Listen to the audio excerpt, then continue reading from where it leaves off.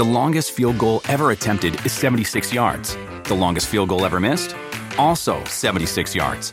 Why bring this up? Because knowing your limits matters, both when you're kicking a field goal and when you gamble.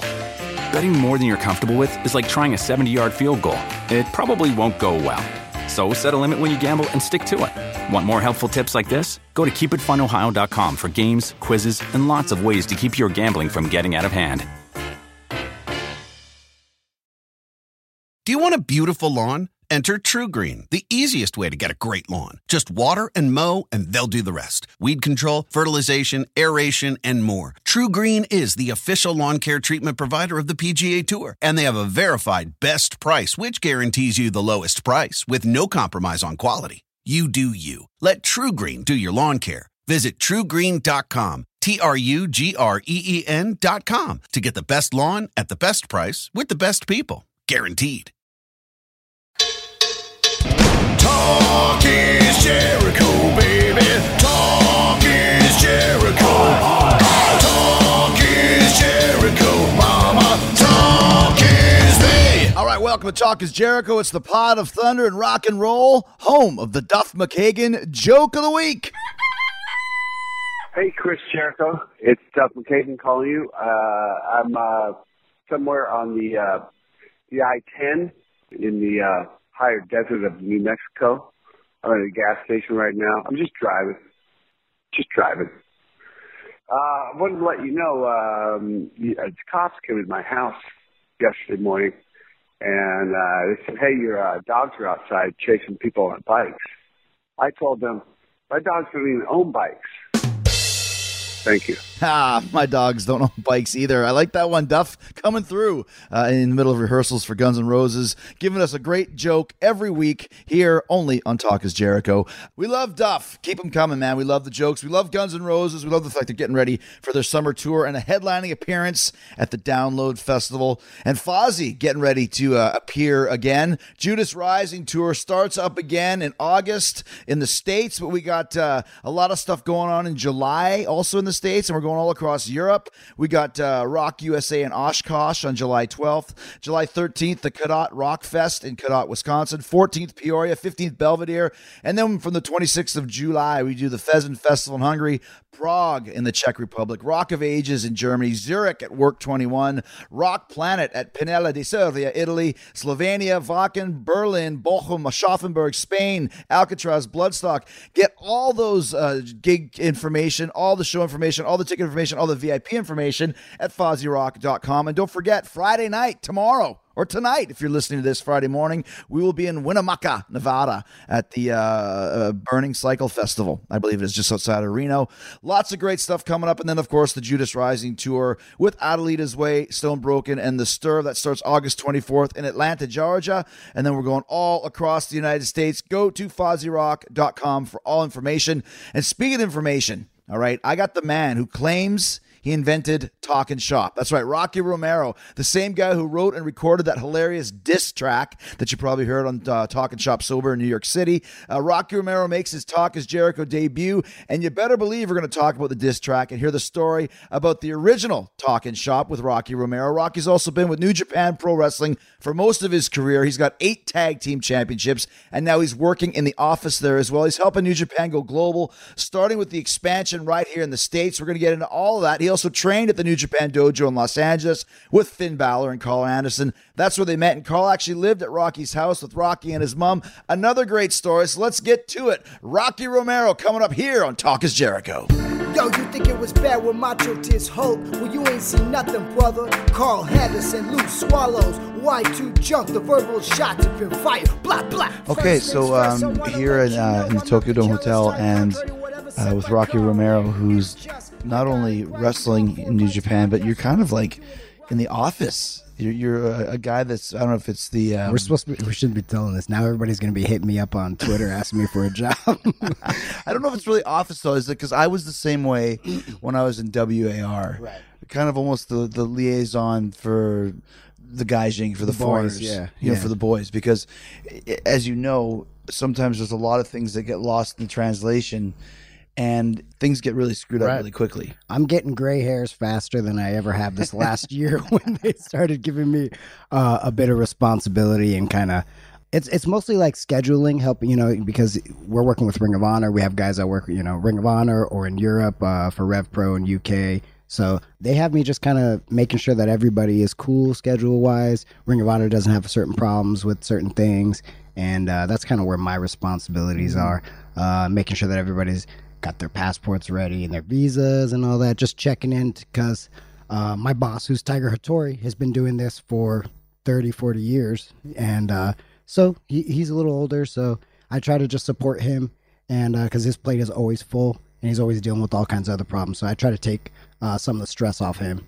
Well, we also, it's funny too, because I love Tiger and known him for 20 odd years, but it's like, God bless him, man. He's been doing this for 40 years. He lives in New York City. His English is the shit. You were I'm talking like, about that what's the other wrong night. with you, man? You live in New York City. You're like, it's like Funaki. Funaki is living in Texas for 20 years and still claims he can't speak English. I'm like, enough of this bullshit already.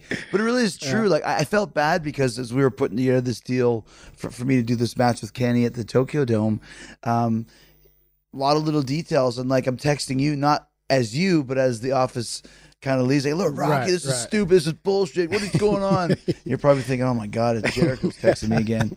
Yeah, but then I mean, it's tough because I get your side of it, and things are just things. Things. Every company works a little bit differently, right? But because of that, such things are lost in translation all the time. And I'm going through like 3 or 4 different people, 3 or 4 different levels just to get to the, one message. So things get lost. I try, I'm talking to one person, I'm talking to Tiger, I'm talking to another guy in the office who helped out with this deal. And, it's just madness. And sometimes they're not conveying what they actually need from you. And you're trying to tell me what, it's like, it's just a mess. And How did you get this, start getting this trust in this position? I think that I've been here. The first time I came here was in 2002. Really? Yeah. Oh my goodness! So I didn't realize you'd been coming here that long. Yeah. So I was. It was on my 20th birthday. I was 19. I turned 20 here. It was my first trip ever. It was with American Dragon, Daniel Bryan, Ricky Reyes, T.J. Perkins, and another guy named Jack the Bull, whatever his name was. And was your name always Rocky Romero? always Rocky Romero. Yeah. And so the first time I came here, I was a kid. I trained in the LA dojo for about 10 months with Samoa Joe and the rest of these guys. And the booker came, who was Uai at that time. He came down and, we'd just been training our asses off, just getting our asses handed to us every single day because we weren't even really doing like pro wrestling training. We were doing like shoot training and just doing jiu-jitsu and getting punched in the face. And like Inoki would come in and stretch the out of us, and put us all kinds of wacky holds that hurt really bad. And then so, finally we got this opportunity to come over here, and it was for like 30 days.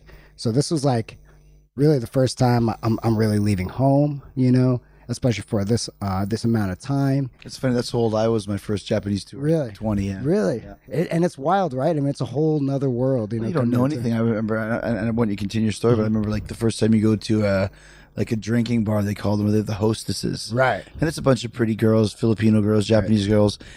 I didn't know that they were paid to be there. I didn't know their job was to flirt with you. And I was like, I'm walking out. I got to have, like 8 chicks. It's going to be like a giant orgy. And then not only did they all disappear at the end of the night, but they stuck me with the bill for about 80,000 yen Really? or whatever it was. Well, thank But you God don't they know, did. right? Right. No, but it's so funny because nobody told us how much we were getting paid or what we were getting. Really? We knew nothing, right? We were just like, we had just been training for 10 months. And we were like, dude, we're finally in Japan. We're here, New Japan. We've made it. This is it, So right when we got off the plane, they handed us an envelope for like $3,000, because we were here for 30 days.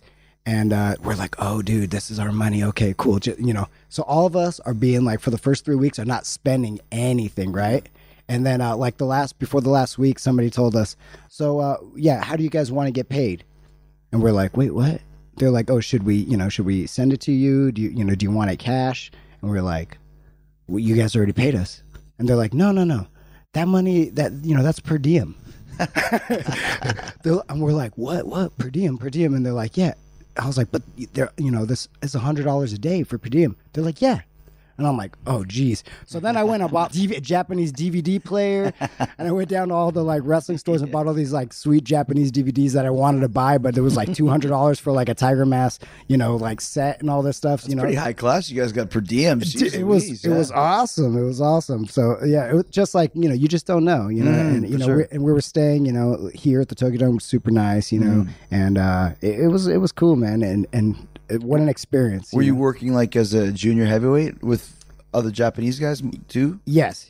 So our first match was actually so Fujinami was the president at that time, and he had this like side group called Muga, which was like supposed what now? Muga. And it was supposed to be like 70s, style wrestling, real slow, hold to hold type thing. Technical moves. Real technical, yeah.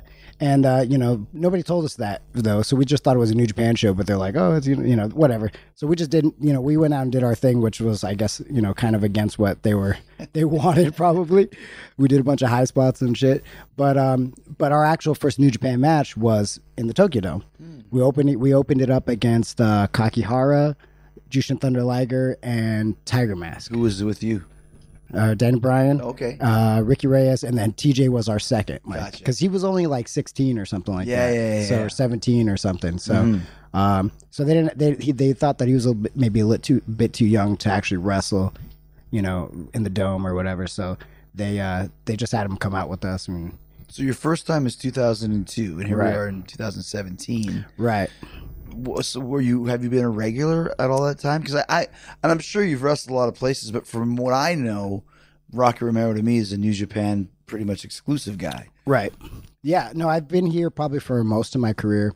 I was kind of in and out in the beginning, and then finally they gave me the Black Tiger gimmick. And I became. Oh, no kidding! I didn't know that. Yeah. So like Black Tiger 2, 4. So yeah. So okay, Mark Rocco, Eddie's 2. Silver Kings 3. Was he really? And then I was 4th after. I didn't know him. that. Yeah, so they have Tiger Mask 4. So his big idea, and I think Liger was the booker at the time, was to create a new Black Tiger.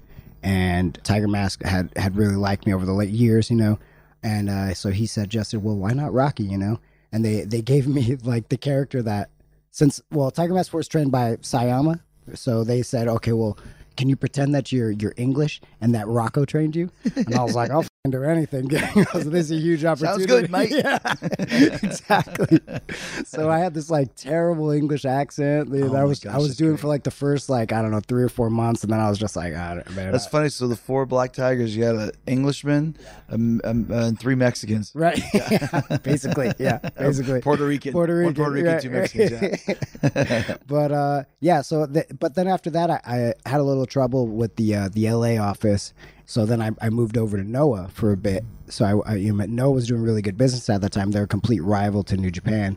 So I thought I would say, f you to New Japan by going to the rival, And then I was there for like 2 years, and they treated me pretty good. But I tried to come back to New Japan because they finally changed presidents, which was part of the problem. And then, but Noah tried to stop them and then say that they were going to take other talent if I jumped. And I was like, look, because of little old me, So... So then the only way to get back to New Japan, which I really wanted to go back to because I was home, I took a job in CMLL, and I wrestled for Paco Alonso down there, starved for like a year, and then because I wasn't making any money, I jumped to AAA, which got me more heat. I couldn't come back to New Japan.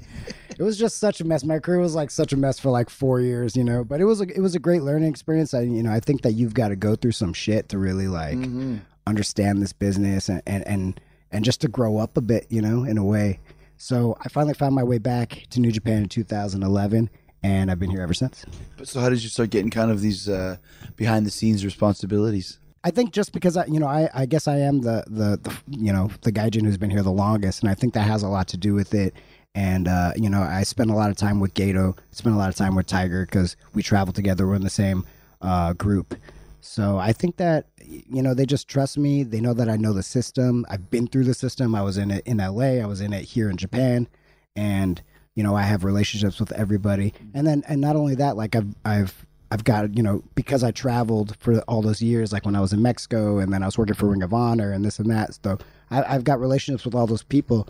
So, I was influential in helping New Japan and Ring of Honor link up. So, that was cool. So I was able to bring them together and work together. And that's been awesome for us because, we've got the Young Bucks now, we've got Cody, we've got access to all this great talent. And so I think after that, then the things started to really kind of like move in that direction. And they started giving me a bit more responsibility. The longest field goal ever attempted is 76 yards. The longest field goal ever missed? Also 76 yards. Why bring this up? Because knowing your limits matters, both when you're kicking a field goal and when you gamble. Betting more than you're comfortable with is like trying a 70-yard field goal. It probably won't go well. So set a limit when you gamble and stick to it. Want more helpful tips like this? Go to keepitfunohio.com for games, quizzes, and lots of ways to keep your gambling from getting out of hand.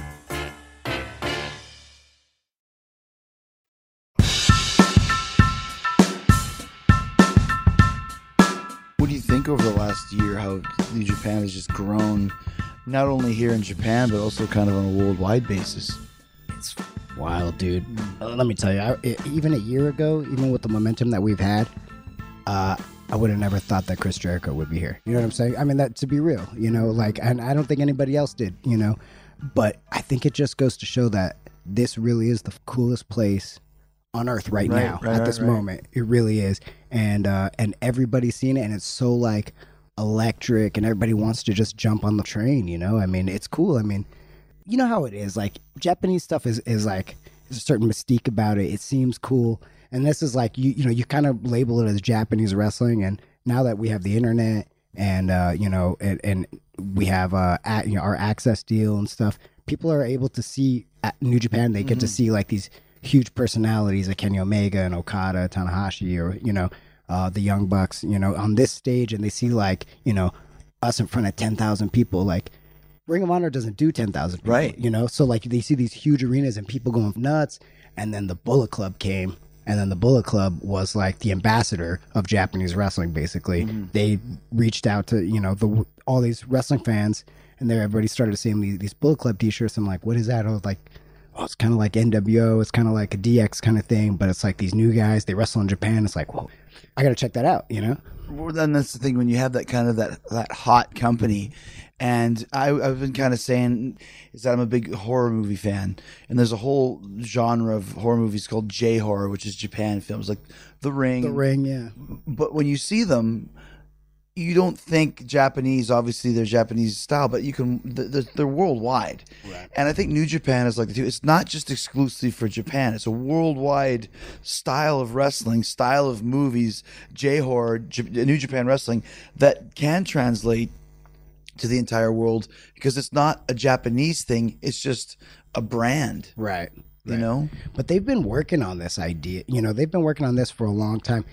Back in the 80s, Japanese wrestling was 50 and 50. It was 50% foreigners, 50% Japanese, and that during that heyday, through their best times, that's when you had Hulk Hogan and Stan Hansen. You had these mega stars, but because they were pushed and they were there for these big tours, they were champions, they were wrestling against the Babas and the Inokis and this and that, But almost exclusively, you talk about like Brody or Stan Hansen or Abdul the Butcher. They rarely worked in the States. They were just complete Japanese guys. Right, making 30, 40, 50 grand a week. A week, yeah. It's wild. Yeah. Stan Hansen getting drunk and lariating like dudes off their bikes. You know? But people like, going nuts for that. Going nuts, just There's loving still an element of that here where you can kind of, not, obviously you can't abuse people, but you can yell at them and scream at them. They will run away. Right. But I think that's what makes it cool too is that it's really rooted in realism. There's a reality to it, that's still there because the fans still react like it's real.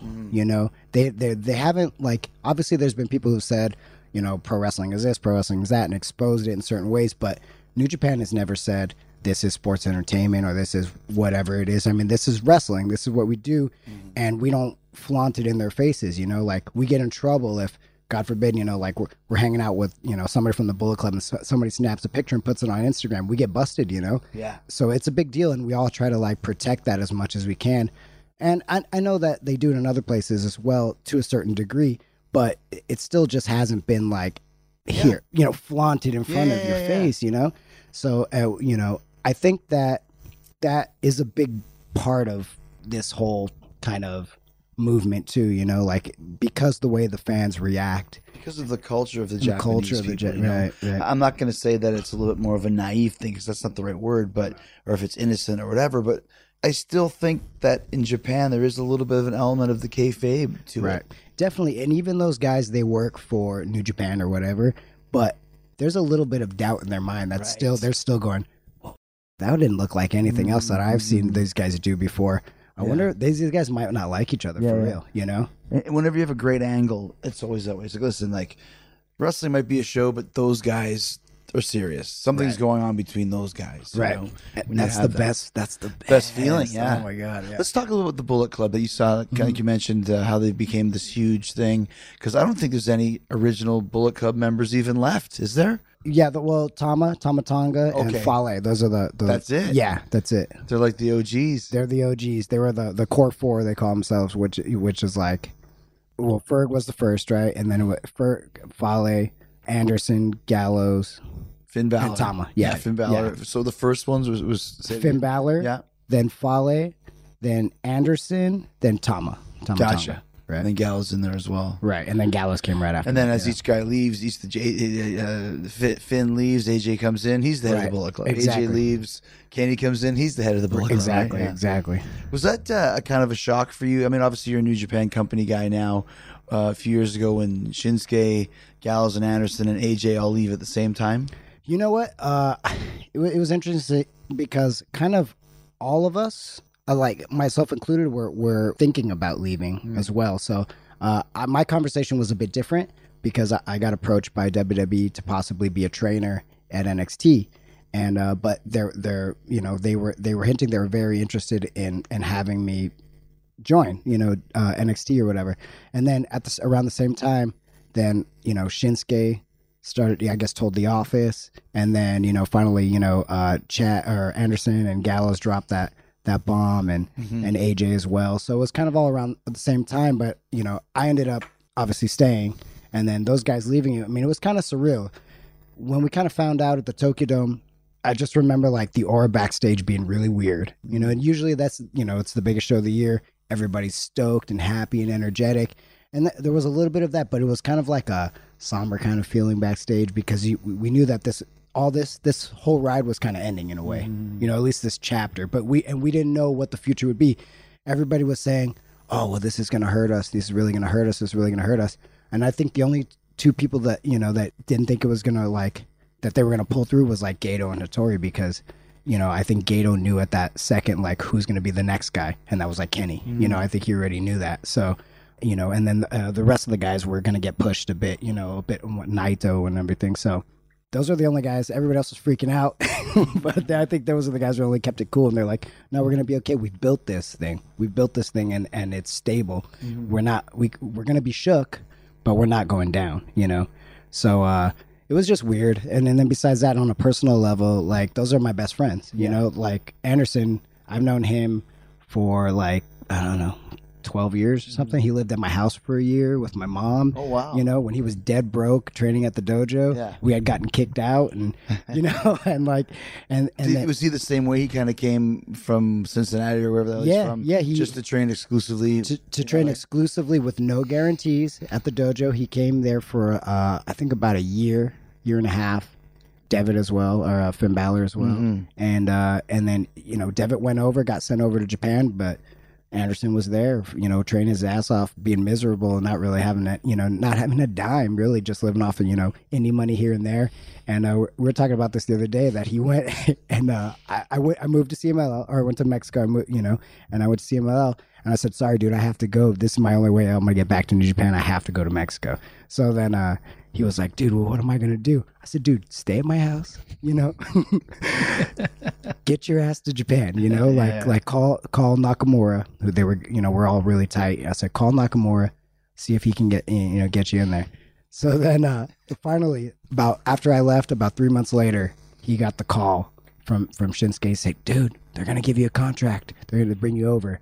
And then it was funny. He cried. He went downstairs and told my mom, because it's like, they both cried. Oh, yeah. They both cried. And he called me. He's like, "Dude, you're not going to believe it, man, but they offered me a 3-month deal, And then, and if I do well, they'll offer me a 6 month and then a year. And then he didn't leave for like 8 years or something. Yeah, exactly. So it's just crazy, man. Like you meet these guys that at first they hated me, like Ferg or Finn Balor hated me, and Anderson hated me because I was like Black Tiger at the dojo. I was like the cool and I was getting booked. They hated my guts, and then I finally came back from Japan for like an extended time, like 2 months or something. And then I took them out to eat and we got drunk. And, we talked a little bit and then we became best friends, inseparable for like, Well, that's one thing, like when you're on tour over here in Japan for 2 weeks, 3 weeks, a month, whatever it may be, and you're all strangers in a strange land. You become very close with those guys that you're on the bus with every day. Oh, yeah. No one understands what you guys are going through and what you guys experience. Just that little circle is the only people who really truly understand. They become your family, right? And it's crazy that you're with these guys one day and then the next day they're gone. And that's that quick. And then you don't see them again. Like I see those guys like 3 times a year or 2 times a year for like a couple hours. If they come to LA, if they come to LA, or last year it sucked because we were over in Long Beach. We were here. All you guys were here. And it was like, oh man, they're like, oh, and we're all excited for like, we planned it for like 4 months. Yeah, we're gonna go out, we're gonna get this kind of food, we're gonna go yakiniku, and we're gonna get a couple drinks somewhere, whatever it is. And it's like, oh man. no, sorry, man. It's funny. I gotta go do this show in Long Beach. Sorry. That started. That was like my last little hurrah with WWE because my contract had already ended, but I loved Japan so much, so I was coming and.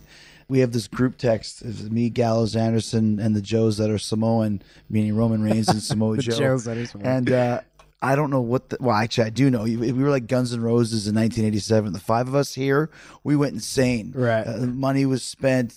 The bathtubs were shit in. There was a lot of stuff. But it's like sounds like my kind of party. But it was like the last hurrah, and I miss those guys. We text all the time. Right. It's like, oh, it's 4 there and 1 here now. Dude, I gotta be honest, man. Like when you guys did Talking Shop, it stung a little bit. Oh, it did. Now let's talk about this. So Talking Shop, which is and it's not official. It's Talking Shop presented by Talking Jericho. Right. And that's all stemmed from when I had Gallows and Anderson on my show. When they first came into WWE, I barely knew Gallows when he used to be with Punk. Right. Never met Chado. So who are these kind of guys, And then just talking to him, I was like, holy shit, this is guys are like a comedy team.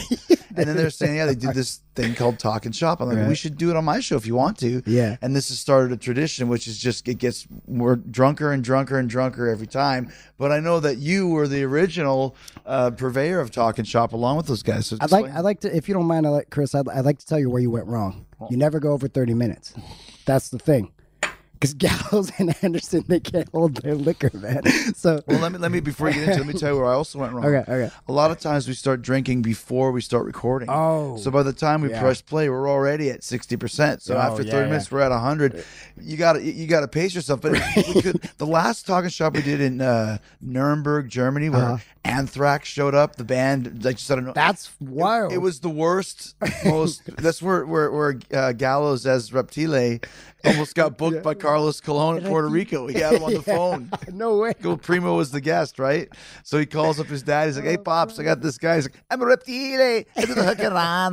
So you don't go longer than 30 minutes. So tell us the story. you never go longer than 30 minutes. Yeah, and that was just like me and Chado Anderson, having a couple drinks with, and then going, man, Chado, of course, saying, I'm a funny motherfucker, man, and you're a good sidekick, dude. We should start a podcast? And I was like, yeah, we should start a podcast. Yeah. Everybody will want to know what it's like to be in New Japan at this time, because this is when they were just getting a little hot. The Bullet Club was getting a little steam, And I said, yeah, that would be cool. We can. And he's like, dude, we'll just get drunk and we'll just talk about our day, what's going on the tour, this and that, no format. I was like, no format. I said, but the only thing is like, we should do it 30 minutes. Yeah, that's good, So then I was like, he's like, so for the first one, we'll get we'll interview Gallows. So Gallows wasn't even supposed to be on the podcast. We were just going to interview him. But when we brought him, you put a mic in front of Gallows and the guy, turns into something else, and he's like all over the place and he's cutting us off, not letting anybody talk. Yes! We started a story We never finished the story because Gals went into 4 more stories, and by the end, 30 minutes is done, like in no time. And we're like, let's do one more. So basically, after we did those first 2, Gals left. I think the room. We were drinking, talking about it. And Gals left, and then Chad leans over. He goes, "All right, that motherfucker's in." So that was it. That was how the 3 of us kind of started talking shop, and then I was the legit producer. Like I'd put it all together and edit it, and then we started to create the music, and then we started to create all the characters on there. Did you have any characters? I was the producer. Okay. So I was the dickhead keeping everybody in charge and in line. 30 minutes, we'd get to like 30 minutes and 10 seconds, and I'd be flipping out like, guys, we're gonna shut this motherfucker down, The Chaddo's kind of taken that over now as the ipso facto straight man. Right. Meaning he tries not to get as drunk. Right. As the rest. Right. And that was, yeah, exactly. I was the straight man, and then they were the 2 wild men, and then Chad was kind of somewhere in between, like he was the kind of the leader, I guess. He was the Leonardo. That was it. Always just you 3 guys? Then we started bringing in the boys. We started bringing in the Young Bucks, and then Uncle Alan and Tama would show up here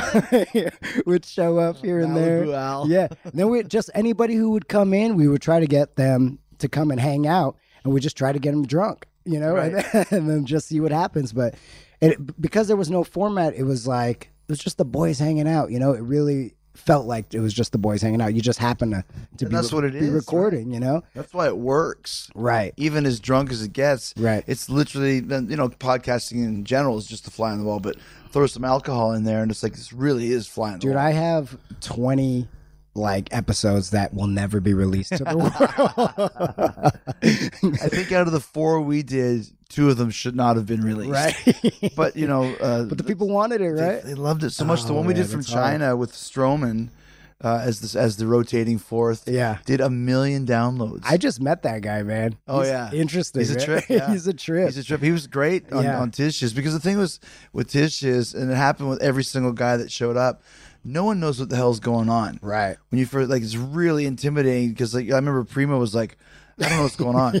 What am I doing here? It's been 10 minutes and no one's asked me a question. And I tried to say something. Gallows cut me off right away. You got to fight for your spot in that, man. It's really pretty do. good. Yeah. You really do. Dude, yeah. I missed those days. So, yeah, I was a little like, oh, man. Did you feel bad? I did. Did they warn you at all? No, they told me. They're like, dude, we're going to do Talking Shop on Jericho, on Talk is Jericho. And I was like, I want to be there. I mean, I wanted to be a part of it, Yeah, of course. I may have wrote a diss track one time about you guys, just dissing all you.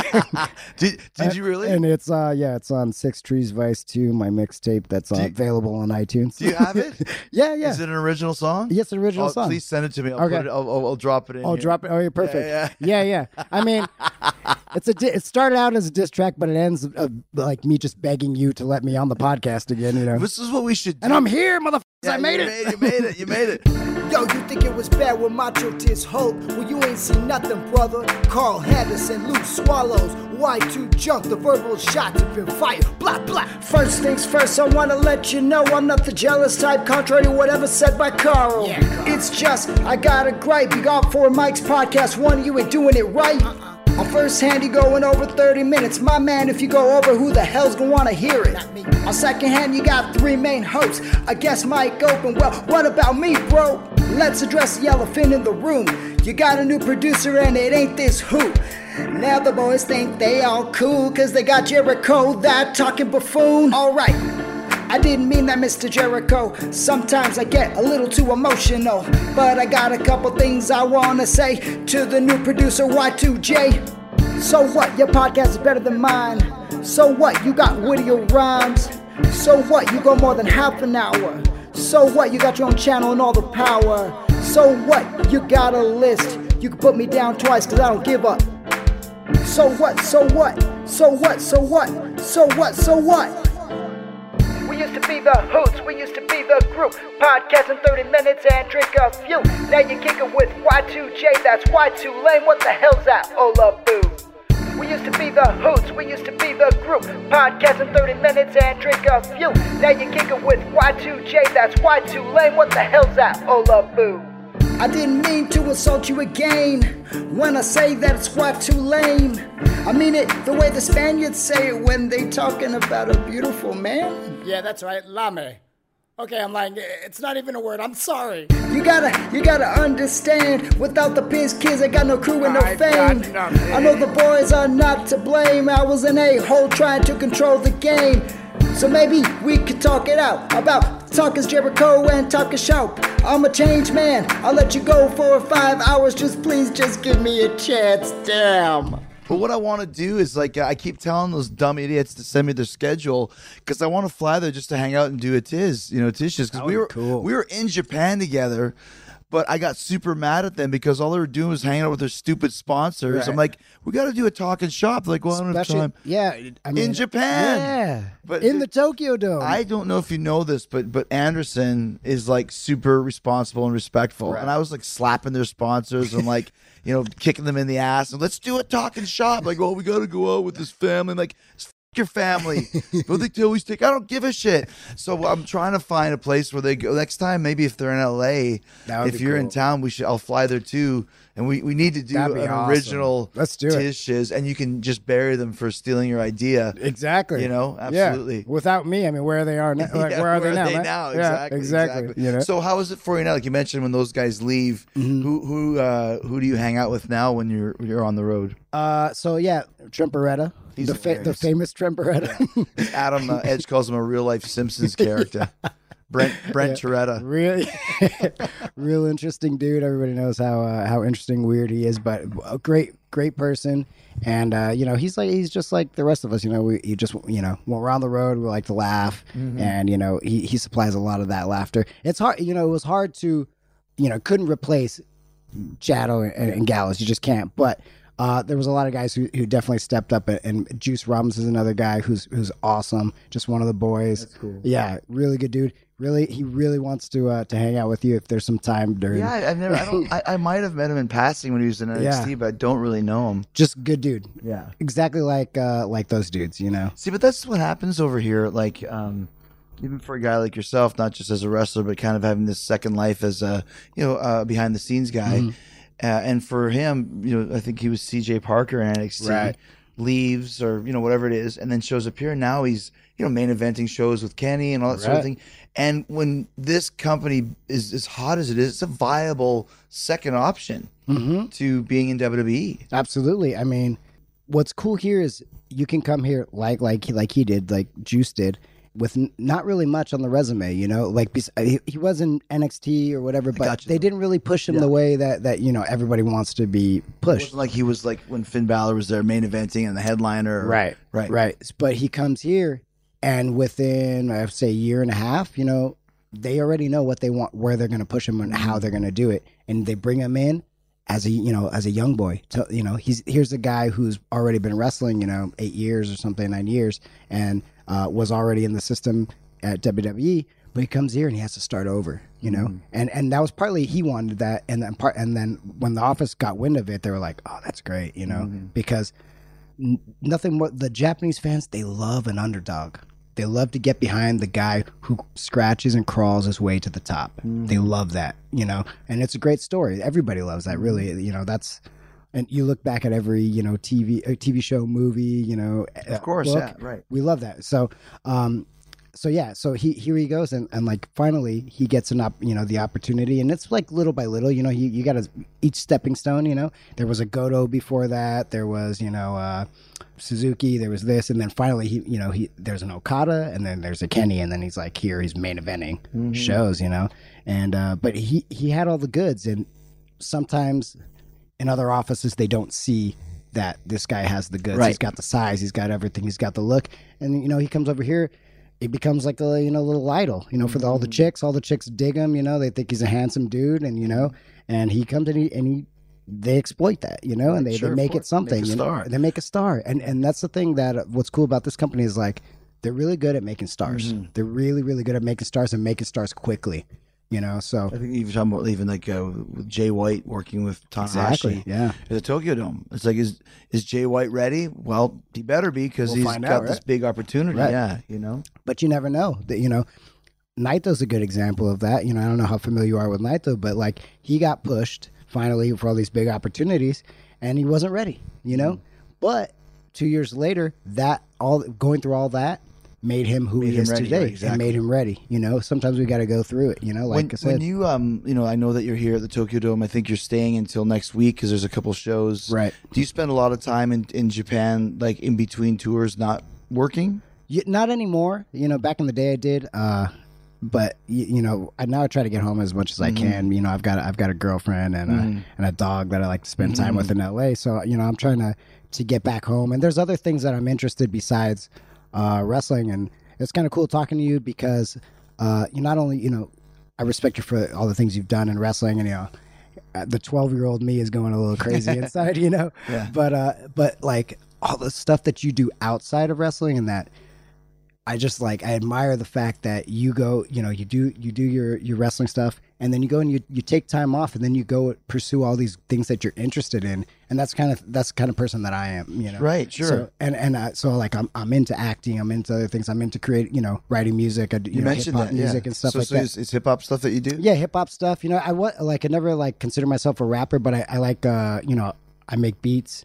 You know, I write songs. It started in Mexico, being miserable in AAA, and then writing songs with me and Jindrak rapping over. I don't know if you're familiar with Mark Jindrak. Well, yeah, from 10 years ago. Right, yeah, that's right. another guy who's really coming to his own over there. Yeah, He's a yeah. hero, right? Just another good dude, and who's, you know, the opportunity wasn't there for him in North America, or in WWE, you should say. So then he moved on, you know, to Mexico, and now he's a huge soap star there and doing all kinds of stuff. So, you know, and writing projects, like I think it's cool that you have this web series that you're doing, you know, and all that. I like, that's all the kind of things that I'm into. So like, it's cool to see that, you know, it's like, okay, look, this is possible, you know. Sure, right. You don't have to just be thinking about wrestling and just doing wrestling, because this gives you more to play with when you come back to the ring, you know. Absolutely. And it's things that other people aren't doing or taking advantage of, you know, because they're just about the wrestling. And I love wrestling. It's the thing that I'm passionate about the most, but I need a break from it. You know, I've been doing it a long time, and sometimes I need the challenge. Yeah, I should say. creatively you need to be creatively, stimulated, need to be right? stimulated in a different way. What was the diss track called? What was it called? I think it's like, I don't know what it is called. I forgot. You write songs, man, and put them down. just put 'em down. I think it's like, I'll diss your shiz or something like that. I think diss your shiz, diss your called piss. shiz. Yeah, something like that. It's something like that. What do you do when you're here in Japan in between tours? Like, for example, I think you're here for like a week, maybe. Right, now. and I got a couple days off. You know, sometimes I go into the office and I'm doing, you know, office work, or you know, there's always something to be handled. There's emails and catching up, and But you mentioned today that you went into that special shop. yeah, there's a shop called Hao Ming in Shibuya. They make like wrestling inspired kind of like urban wear and stuff. Really cool t-shirts and shit. And I have a website, rockyourmirrormerch.com, and where I sell my goods and stuff. So I just made a deal with them to sell some stuff over here. So That's cool. Yeah, so like, you know, that's another thing. You know, that's like a little family business. Me and my girlfriend run out of our home, and the dog, you know, watches us, you know, and helps. But so yeah, I'm working on that kind of stuff, and then, you know, it's the usual sponsors and stuff like that. I'll write songs up in my room. You know, I take my keyboard with me, my controller, and a mic, and I'll record. You know, I'll write. You don't write need songs. a lot nowadays to be able to do that. Right? It's so cool. It's so cool. It's so easy to, you know, when I did, what was cool is the two mixtapes that I did them almost all, like probably 80-90% here in Japan on the road, you know. So we go out to dinner or whatever, and I'd be like, okay, I know it's like 1 a.m, but there's a song I gotta finish or whatever. And then you know how it is, like when you're writing music, you have to get it done. When the muse is there, you got to be there. You gotta finish it, you know. So I don't know how many times I was up until like 6 a.m, re-recording or recording again, or like tweaking, and you just can't stop until you feel like it's ready. Then you wake up the next day, and you know, I was having a couple highballs while I was doing it, you know. So wake up the next day, you listen back, you're like, what the hell did I just make? Yeah, explain what the highball is. Just like it's in the can here. Right. It's a little can. So yeah, it's soda water and whiskey, and it's about 7%. And they sell them at like convenience stores. Yeah, come in a little can, and they're ready to go. You just pop the top, and you're a drinker. Have you ever had any of the hamburgers that come in the vending machine? Gutenbergers? No. I won't touch that stuff, man. They got some weird ass shit here. No, you can buy anything from a vending machine. Oh yeah, sure yeah. The one that I even in Fukuoka, I was like, "Can I have a coffee?" They bring me a little. They would say hot or cold. Like, of course it's hot. Coffee needs to be hot, not here. And they bring me a can of coffee. Yeah. That's hot. I'm like, okay, just like you're opening. Right. Drink the coffee out of the can. Yeah, dude, Gato loves those. He's always drinking those. Oh, yeah. Yeah. They're good. What's cool is like the Japanese fans here. They like to give you stuff like that. You know, like you're on the road. They know that you're on the move. So energy drinks, coffee. Yeah, sure. You know, pop the top. You're ready to rock. Yeah, Like, and that's actually nice. You know, like. What's cool, like I don't know, do they do that so much? Like I feel like they don't do that as much in the States. Like fans give you presents. No, and things not like the that. same. No, right? You might get something here if you do a signing or something like that. Okay. Okay. But it's so common here. Well, yeah, little dolls of yourself and all that sort of thing. You know, Right. they're very creative. Personalized handwritten notes. Like personalized handwritten notes. Well, with all these beautiful like cartoon artwork and stuff. They spent time drawing it Yeah. and everything. Like it's so cool. Like really, the fans here are, they're just super special. What are And- some of the strange things that you've noticed being in Japan?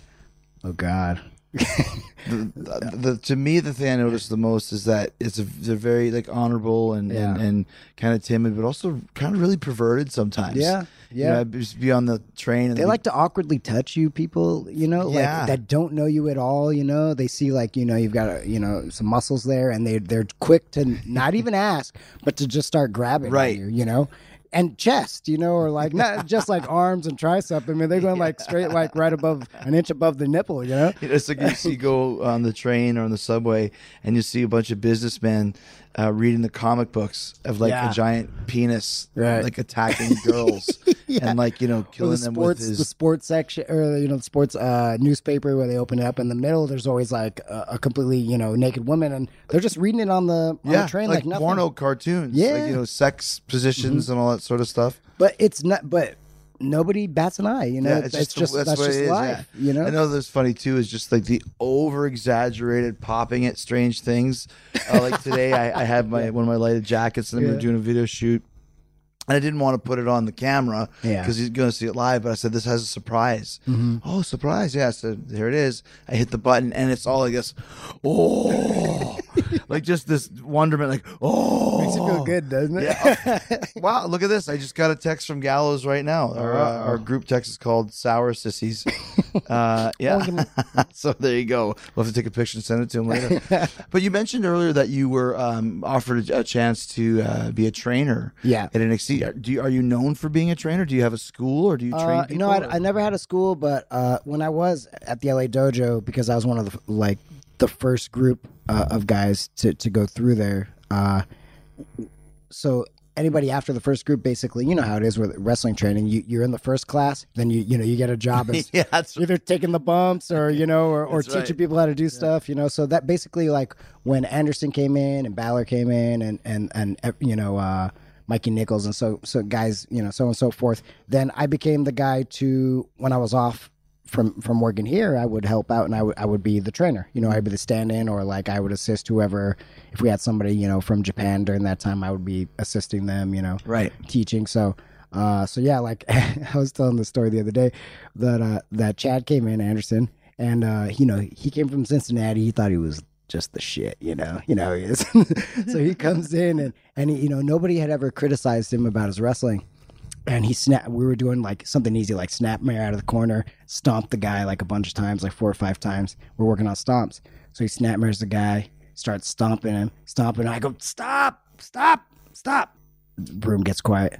And he goes, and he's looking at me, and I was like, dude, those suck. And they were the worst stomps ever. They were so bad, And then this was during the time I think he hated me. But then that was the first time he ever got criticized in wrestling.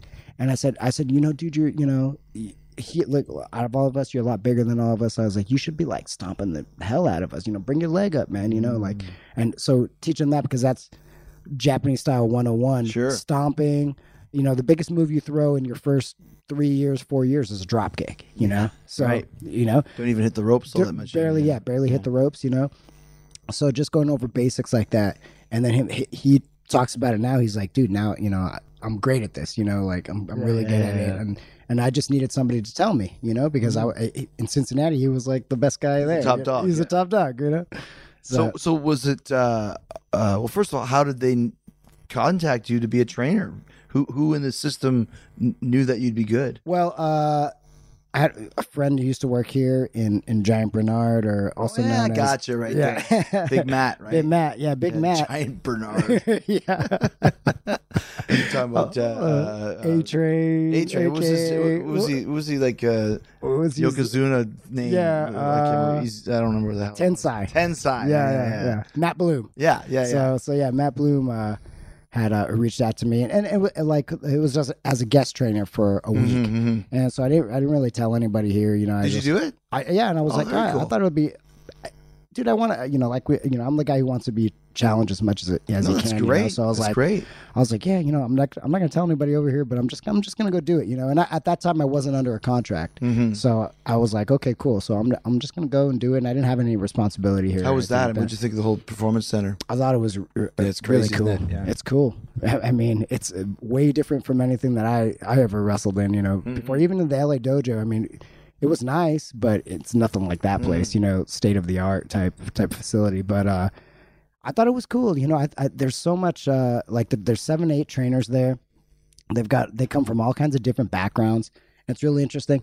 Like, not to knock the system, I'm not knocking the system, but I still think that people just need to go out there and experience it and live it. Kind of like, you know, like it's hard when you have like 70 or 80 guys in the building and you're waiting your turn to take two bumps. Right, and you can't really you know, spend the attention that you need to on everybody. Right. But I still think it's a top class facility. And, you know, they have Terry Taylor there. They've got, you know, Brookside and Smiley and Matt. Smiley. These guys are awesome, you know, and like these are the guys who traveled the roads, man, you know, and really worked and honed their craft for so many years. And you have to respect that they have a lot to teach, you know, and so I figured, like, I feel like I'm that kind of guy that I could actually fit very well into that kind of system, because I did have to cut my teeth all Been over. around. I've been around. I've been through everything, minus WWE, you know. So, but I've literally worked for every single company, like major company on this planet, besides New York. So yeah, working for Vince. Vince Jr. Was it a hard decision to kind of turn down the opportunity to go work there? You know, yes. I mean, yes and no. I mean, obviously, there's always like that part of you that thinks, you know, what is the other side like? You know, would the grass be greener on the other side? But I just really feel that I'm needed here. You know, I really do feel like I'm needed here, and I think that I could help the next 2 or 3 generations here. And it's like, okay, I could go and be another cog in the wheel over there, or it could be on the ground floor of something huge over here. And I feel like that was kind of the thing that was important to me. It's a smart move, because when we're talking about the expansion and kind of all the stuff that's going on, and even with Gato was telling me the reason why he brings in so many foreigners is because they're trying to break into the U.S. market. Right. So with the more English-speaking people, you're really needed here. Right. And also the fact that you're trusted by the Japanese guys. So it's a great position to be in when you really think about it. No, I feel fortunate that they've trusted me. You know, so far so good, and you know, I just want to continue to you know, do good work, and you know, and expand. I want to be a part of this expansion. You know, I think that we haven't even hit the top yet. We don't know where we're going to land at the end of this. And who knows? You know, maybe in the expansion, maybe I could hold a title in the U.S. You know, as some kind of executive or something in the future or something. You know, so like, why? And plus, this is my home, dude. I've been here for so long. It took me so long to get back here, and I love this place. I love.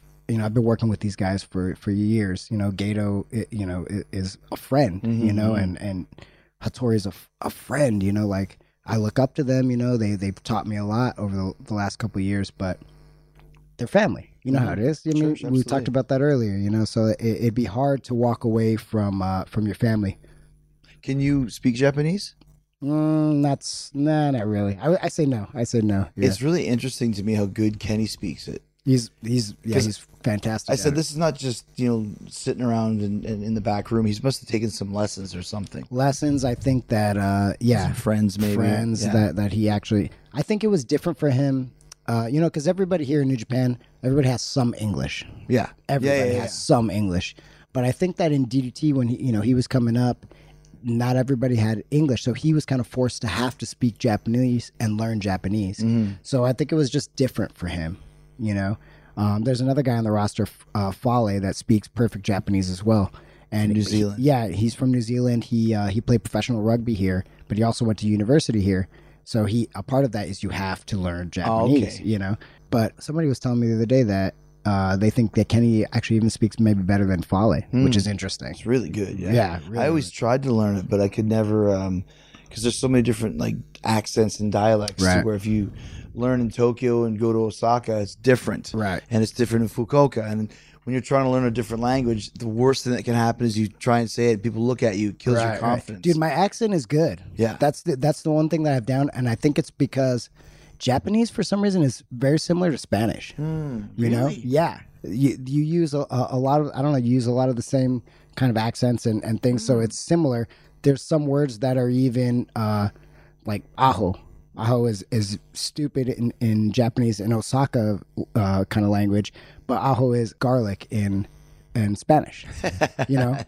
Baka, same thing. It's stupid. They say stupid, but in Spanish it's cow. There is some words that there's a bunch Same of pronunciation. same pronunciation and stuff, same but linguistics. Yeah, linguistics, but obviously mean two completely different things. So I think that Spanish has kind of helped a little bit. But I think that if I spoke Spanish fluently, like as my first language, then then it's a bit different. I think there's some mixture between knowing English as my first language and then learning a bit of Spanish and then listening to the accents. For some reason I have like a good ear for that kind of thing. I don't know why. Talking about expanding into the States, and you mentioned that the last time WWE was in Japan, you guys were in Long Beach. How instrumental and involved are you actually being an LA guy and also kind of being the American liaison? Are you kind of doing a lot of that field work, or did you? Yeah, I think that that was another part of the reason that I think they chose me as well to help is because I was from LA. They knew they were going to be in LA. They were going after Los Angeles. That was going to be their first place to make an imprint. So I think because of that, they chose me for this kind of whole position, and I helped out a lot. Yeah, I kind of served as they would basically, like a consultant kind of thing. They would ask me questions, what I thought about this and that, and then kind of from there, I just kind of everything, It was the first time, so nobody really knew what to expect, So but also for them too. I know the building that they did, just from what Don told me, and it was kind of more of a field house type of thing. Right. It's like I said, dude, you guys should do it. I told Gato, go to the Forum. Right. Go to the sports arena, man. You guys put 7,000 people in there. That's more than WWE puts in there. Right. But I maybe don't want to take too much too soon or something. Or? And I think that I think that they're pretty smart in the way. I know you're not the only one person who said that, but I feel like making sure that they're taking the necessary steps step by step. It's not like, boom, here we are and we've arrived, because in a year that might fade. You know what I'm saying? So they want to just build slowly, and strong, take strong steps instead of just taking that giant leap and saying, oh, hey, we're going to do a 10,000 seat building. We could do probably a 10,000 seat building. We'd probably do okay.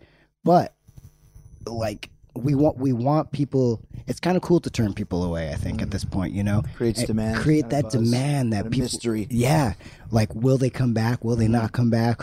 Nobody knows.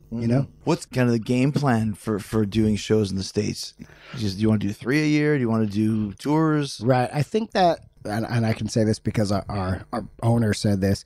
Kidani, he said that eventually he wants to do somewhere between 10 and 20 shows a year all throughout the state. So I would think that would be like a touring schedule. We'd go in, we can do 5 cities. Yeah, we do 5 cities each time, LA, Chicago, New York, probably all the major ones, to start. But I think that we would do very well. It's interesting to me, just knowing how the company is and how the boss is.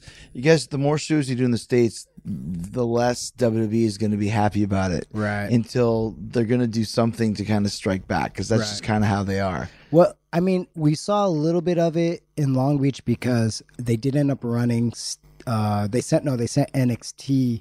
I would say like a month before us, or kind of randomly. It wasn't on the docket, and then all of a sudden it kind of popped up. It was like a Detroit, Chicago, LA. Yeah, just like so.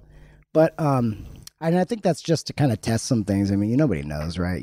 Sure. And the thing though, of course, I think they want us to do well in a certain. Mm-hmm. Well, hey, I'm here, too, of course, with right? the blessing of the company. Right. I didn't need the permission, but it was like, check mark, do it. Sounds great. Why wouldn't they? I mean, but it creates a demand in business and an excitement in business that we haven't seen in a long time. I mean, dude, you were right in the thick of the whole thing back in the day. So it's like. I'd be curious to see what happens in 5 years, and like just slowly, baby steps, see what happens in 5 years, and why not? I mean, like already some talent left, 2 years ago or whatever it is. Yeah. What happens in 5 years? Yeah. Who's to say they won't open up, the wallet to bring Okada over? Right. They could stick him in NXT for 5 years. They don't care. They could pay him $1 million a year just to take him away from here. And that's the crazy it's a thing. different world. Yeah, it's a different world. And the crazy thing is that they have the means. Sure. To do it, They got bottomless pockets. Exactly. Let's talk a little bit about your wrestling career as we wind down here. Now in Japan, being here for so many years, I saw the other night you did the 6-man with the Young Bucks and Kenny. And do you find now that you're taking on more office responsibilities, do you have the same position on the show, wrestling wise, bigger, smaller? Are you used as a utility guy when they need somebody? Well, just until it's kind of crazy because July was the Long Beach show, right? July 2017. So I took on more responsibility in the office, and it just to happen coincide with me and Trent. We were a tag team, and I've always kind of been in the junior tag division. That's kind of always been my thing. I've had like 3 or 4 partners. Finally, Trent was the last one, and I've been pushing for Trent to go to move up to the heavyweights. So along with the storyline, that was our last match. Trent says goodbye, and now I've got a new role as kind of a manager now. Yeah. You guys were Roppongi Vice. Yeah, now we're Roppongi 3K. And I've got Sho and Yo, and they're 2 young guys. Couple good-looking guys. Guys, But, I mean, what's cool is, though, like, I got to come up with everything, Like, I came up with the look, the colors, the music. I did the music. Did you pick those 2 guys to go together? No, those are suggested, though, because they've always kind of been a tag team. Okay. So they've always had a certain chemistry. And then, when they brought them back, they didn't know what they were going to do. But since Roppongi Vice was breaking up, it kind of made sense. They needed a tag team to fill that, So, and to be honest, I don't want anything to do with the tag team division anymore. Just, I've won the belt like 8 times. Like, I just don't feel like there's anything more for me to do there. But I of course, I'd always be interested in doing something singles. But I don't know if the office really sees that. So I was wondering. You know what I'm saying? Yeah. And it's kind of weird to be like, oh yeah, every booker or every person who's been in charge has always tried to put themselves over. But like, I can't do that because we have the most unselfish booker in the world. Like he's the only booker who loses every match. Jobber all the time. That's what I said. You're the only booker that doesn't ever put yourself over. Right. What's wrong with you? Right. So I feel like, oh man, I can't be that guy. Like I can't work in the office and then ask to get put over and win titles so Romero's out there just putting himself over. Guy, man. So I mean, but just and we're talking about challenges again, like, but I just want the challenge, the challenge of going for the belt, and like that's more interesting than actually winning the belt. Have you ever had the belt or had title Black matches Tiger before? when I was Black Tiger, but never as Rocky Romero, so it would be interesting, and I think it could be a cool angle because the fans don't know me as that kind of singles wrestler, so and I am a guy who, if I'm on the card, I'm probably going to lose, especially at this point. But I like just that good underdog story, and that's what sets a fire under me, like getting the people behind me as an underdog, and then, hey, if I lose, no problem. I don't care about that. No, not at all. But I think it's more exciting to lose sometimes, and to build that, one of the greatest angles that we ever had was Gato's idea. And it was me and Trent, and basically I went on this losing streak, and Trent was like, dude, what the hell's your problem, man? Like, you just keep losing, and every time if he was in there, he would win. If I was in there, I'd lose. So like we built this this angle up where finally, like, we were in this tournament, and then finally somehow I get that I roll the guy up. Then I get a little more confidence, and then we beat the guy together, and then finally it's like I win, the whole thing, and then it's like we're hugging it out, and like everybody thought we were gonna break up. It seemed like these two guys were gonna break up, and it got us like way more over than we had ever been. Because it's more of a story then. It's just a story, and so it was really eye opening. It's like you don't have to always be the guy that wins to get the people behind you, to get the people interested. It's just you just need a good story. Sure. Yeah. Where do you see yourself like in the next 10 years? Are you going like do you want to really get involved even more with New Japan, or is there a chance you already turned down one opportunity with WWE? Right. Some people's goal is to end up in WWE. Some people really don't care. Right. What's your like thoughts on where you want to be and what you want to do? I mean, dude, I'm gonna be straight up. Like, I grew up in LA idolizing WWF. We didn't have WCW, we didn't have NWA. Yeah, in Canada it was the same. Dude, when I used to see a Pro Wrestling Illustrated and I used to see Ric Flair on that or Sting, I'd be like, what? Who the fuck are those guys? I'd be so I knew confused. Of them only because of the magazine. Right, and it'd be so confused, and they'd be bleeding and shit, and I was like, where the hell are these guys wrestling? Where is this? Guys? Yeah, so confused. But but then when I in my teenage years, then we had WCW Nitro, guys like Monday Monday Night Wars, and then that kind of opened up like New Japan and Japanese wrestling. It was like, well, where did this guy Chris Jericho or Eddie Guerrero come from? These guys, teeth, like where did they come from? And all of a sudden, they're here, and but it was cool about WCW is they would talk about like these guys. Sure, they're cutting their teeth with New Japan, and they were cutting their teeth in Japan. I was like. So I get, then I started finding out about Liger and all this, and that, I see Mysterio and I see these J-Cup tournaments, bro. J-Cup tournaments blew my fucking mind, So, so then once I saw those things and I really studied, the guys that I look up to, I was like, dude, I want to go there. I want to wrestle there. That's where I want to make my mark. I want to be like these guys who they inspired you guys. Inspired me. That generation inspired me, and I was like, I'm gonna do that. And then that just kind of became the focus. It wasn't even about like the ending, like a WWF or a WWE. It was like, or WCW. It was like, I was the guy who was like, first time I was like ECW, I was like, dude, I want to go there. Yeah. There's something about being that underdog company and being a part of that, like that cool rock concert, type feeling that just like that you just feel like rock star, and I like being it right in the thick of that. Yeah. It just seems cool. Like, I don't know I think I would do fine in like a a corporate world or whatever. I think I'd be good. I think I handle myself well, but there's a certain part of me that I think doesn't want that. And so I don't know. We'll see. I like where I'm at in my life. I'm really happy. Because New Japan is not so strict on certain things, I can go and do acting. I can go and pursue that when I'm off. As long as I show up for work when they ask me, Have you had any good parts acting wise? Have you been in anything? Yeah. I mean, the only problem is last year I got so busy because of all the other responsibilities. But like the year before, like I booked a spot on a CBS show like Scorpion and did guest star spot, and there was no wrestling people on there who knew me. This was like you auditioning, auditioning, doing the thing, and it's fun, and like I said, it's challenging going into an audition room, I'm so bad at auditions. I hate them. I know they're terrible, but they're so interesting, and like what goes through your head, and what and like you're going against all these other guys, and they all look like you. But that's where the whole concept of "But I'm Chris Jericho" stemmed from that. When I left wrestling to go study acting, and like it's, what you just said is exactly what I said. You'd go into an audition with 10 guys that look just like me for one line, like, "Hey man, what are you doing?" "Okay, thank you." And I'd be like, "That's it." But I'm Chris Jericho. Like I have a fan base, I have value, and that's where that whole came from? Because Oh, it's that's not awesome. easy auditioning. No, Yeah. but I love it. There's something about it that I love. Yeah. Like I don't know. There's just like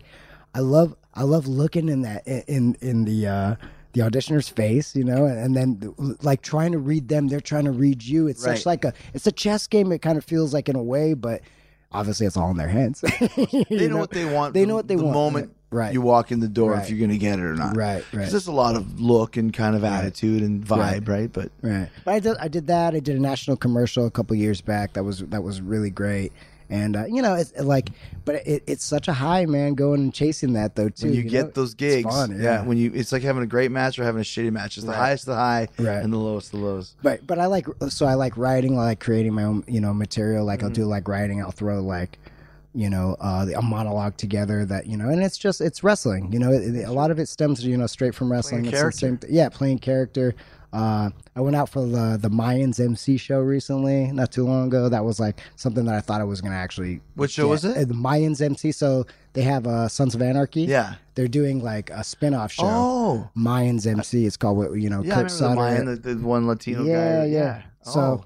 So they just got. I guess they got greenlit. So I mean, that's still a goal. Did I'm you trying think to you're get on gonna? there. You said you thought you'd get Yeah, I it. thought I was gonna. Dude, I did an audition with Juice helping me in a hotel room over here, and they were like, "Can you come in tomorrow?" And I was like, "Nope, I'm on tour for 2 more weeks." And they were like, "Well, I guess that's See you it." later, buddy. So like, I mean, just like I would love to, and I think what's cool about New Japan and where it's at too is like, if an opportunity like that came along, I could talk to Gato Sure. and Hattori and be like, "This is a really big show. This is a great opportunity for me to walk away," you know, and then, you know, like we're talking about, like what you do, like you have done it, you know, you've taken your time and walked away for a little bit and then come back and then it's even cooler again, you know. So What's the thing I always liked about the Japanese style of running things is it's never, 4 weeks out of the year, 4 days a week, and Right. you go through your series, your tour. Right. You get 3 weeks here, then you get 3 weeks off.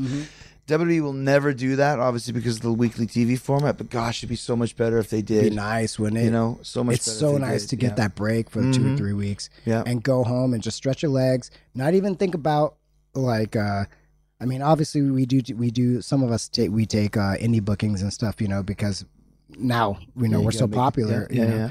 but, Do you do a lot of indie bookings in the States? I try not to. Mm-hmm. I try not to. I'll just put some ridiculous price out there. Yeah, now. Just, yeah, it'd be crazy to pay me. Yeah. Really? No. But They're paying me? no. I have fun though. I mean, they are fun though, and that's kind of like because like now I'm in a managerial role a bit more, and I'm just kind of wrestling in, you know, random 6-mans and 8-mans that. You know, I do get to do my stuff there though too, which is good because I'll do a singles match most likely, you know, and that's fun. Yeah. You know, so you'll go out there and people know you. I love when, you know, it's cool. It's cool. But I would still rather be doing acting and some other stuff and working on the music and collaborating with people and doing writing and creating my own material. And that's what I really want to do. Yeah. Last question. What's your favorite match you ever had? Is the one that stands out more than the others?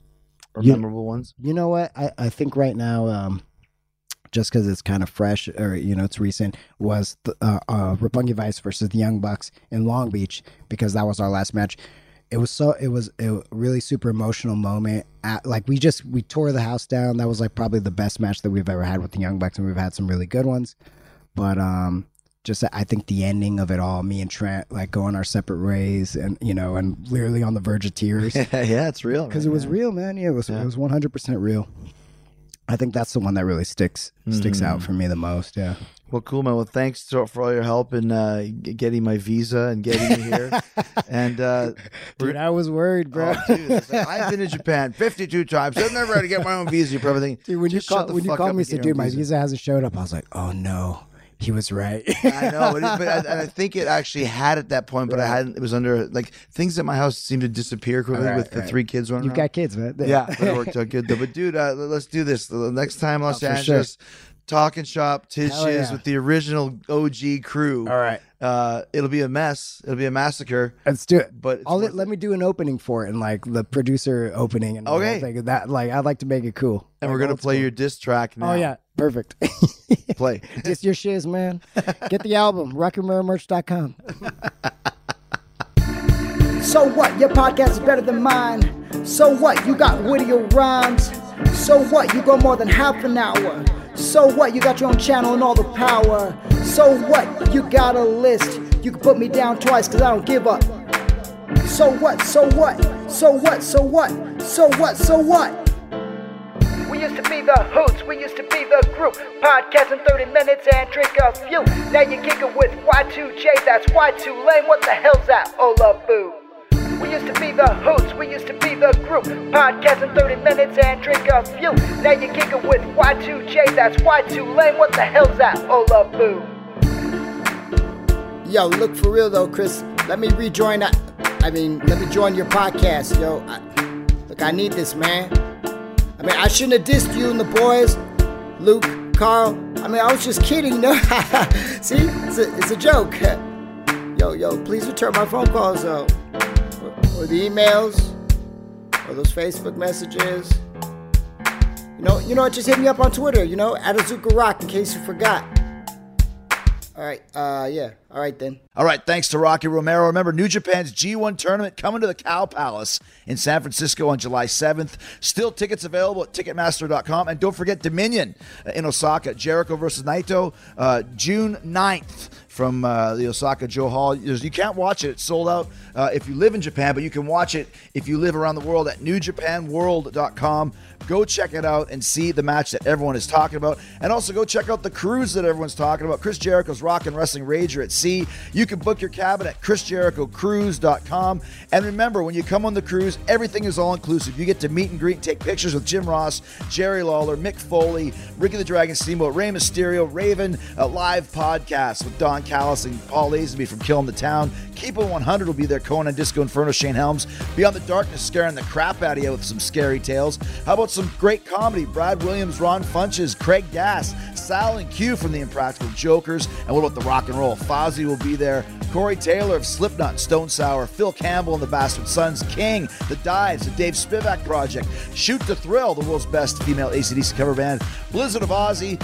So much more going on. And don't forget the Ring of Honor, Sea of Honor tournament. Matches happening in the middle of the ocean. And the winner of the Sea of Honor tournament gets a Ring of Honor World Heavyweight Championship title shot in the future. Kenny Omega will be there. The entire Bullet Club, the Young Bucks, Cody, Marty Skrull, Adam Page. Everyone's going to be there. Briscoe Brothers, Christopher Daniels, Jay Lethal, Cheeseburger. We got Kelly Klein, Brandy Rhodes, Mandy Leon. Brian Cage is going to be there. Melissa Santos is going to be there. Flip Gordon, Delirious, Kenny King, Silas Young, the Beer City Bruiser, the Dogs.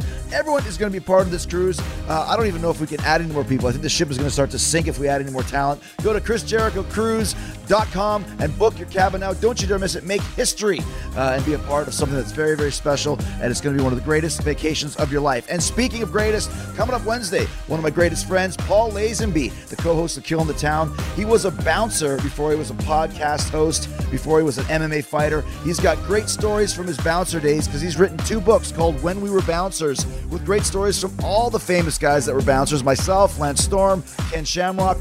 Paul is telling us all the great stories about famous bouncers here on Wednesday. You're not going to want to miss this. Until then, in the meantime and in between time, stay hard, stay hungry, peace, love, and hugs, and a big yeah!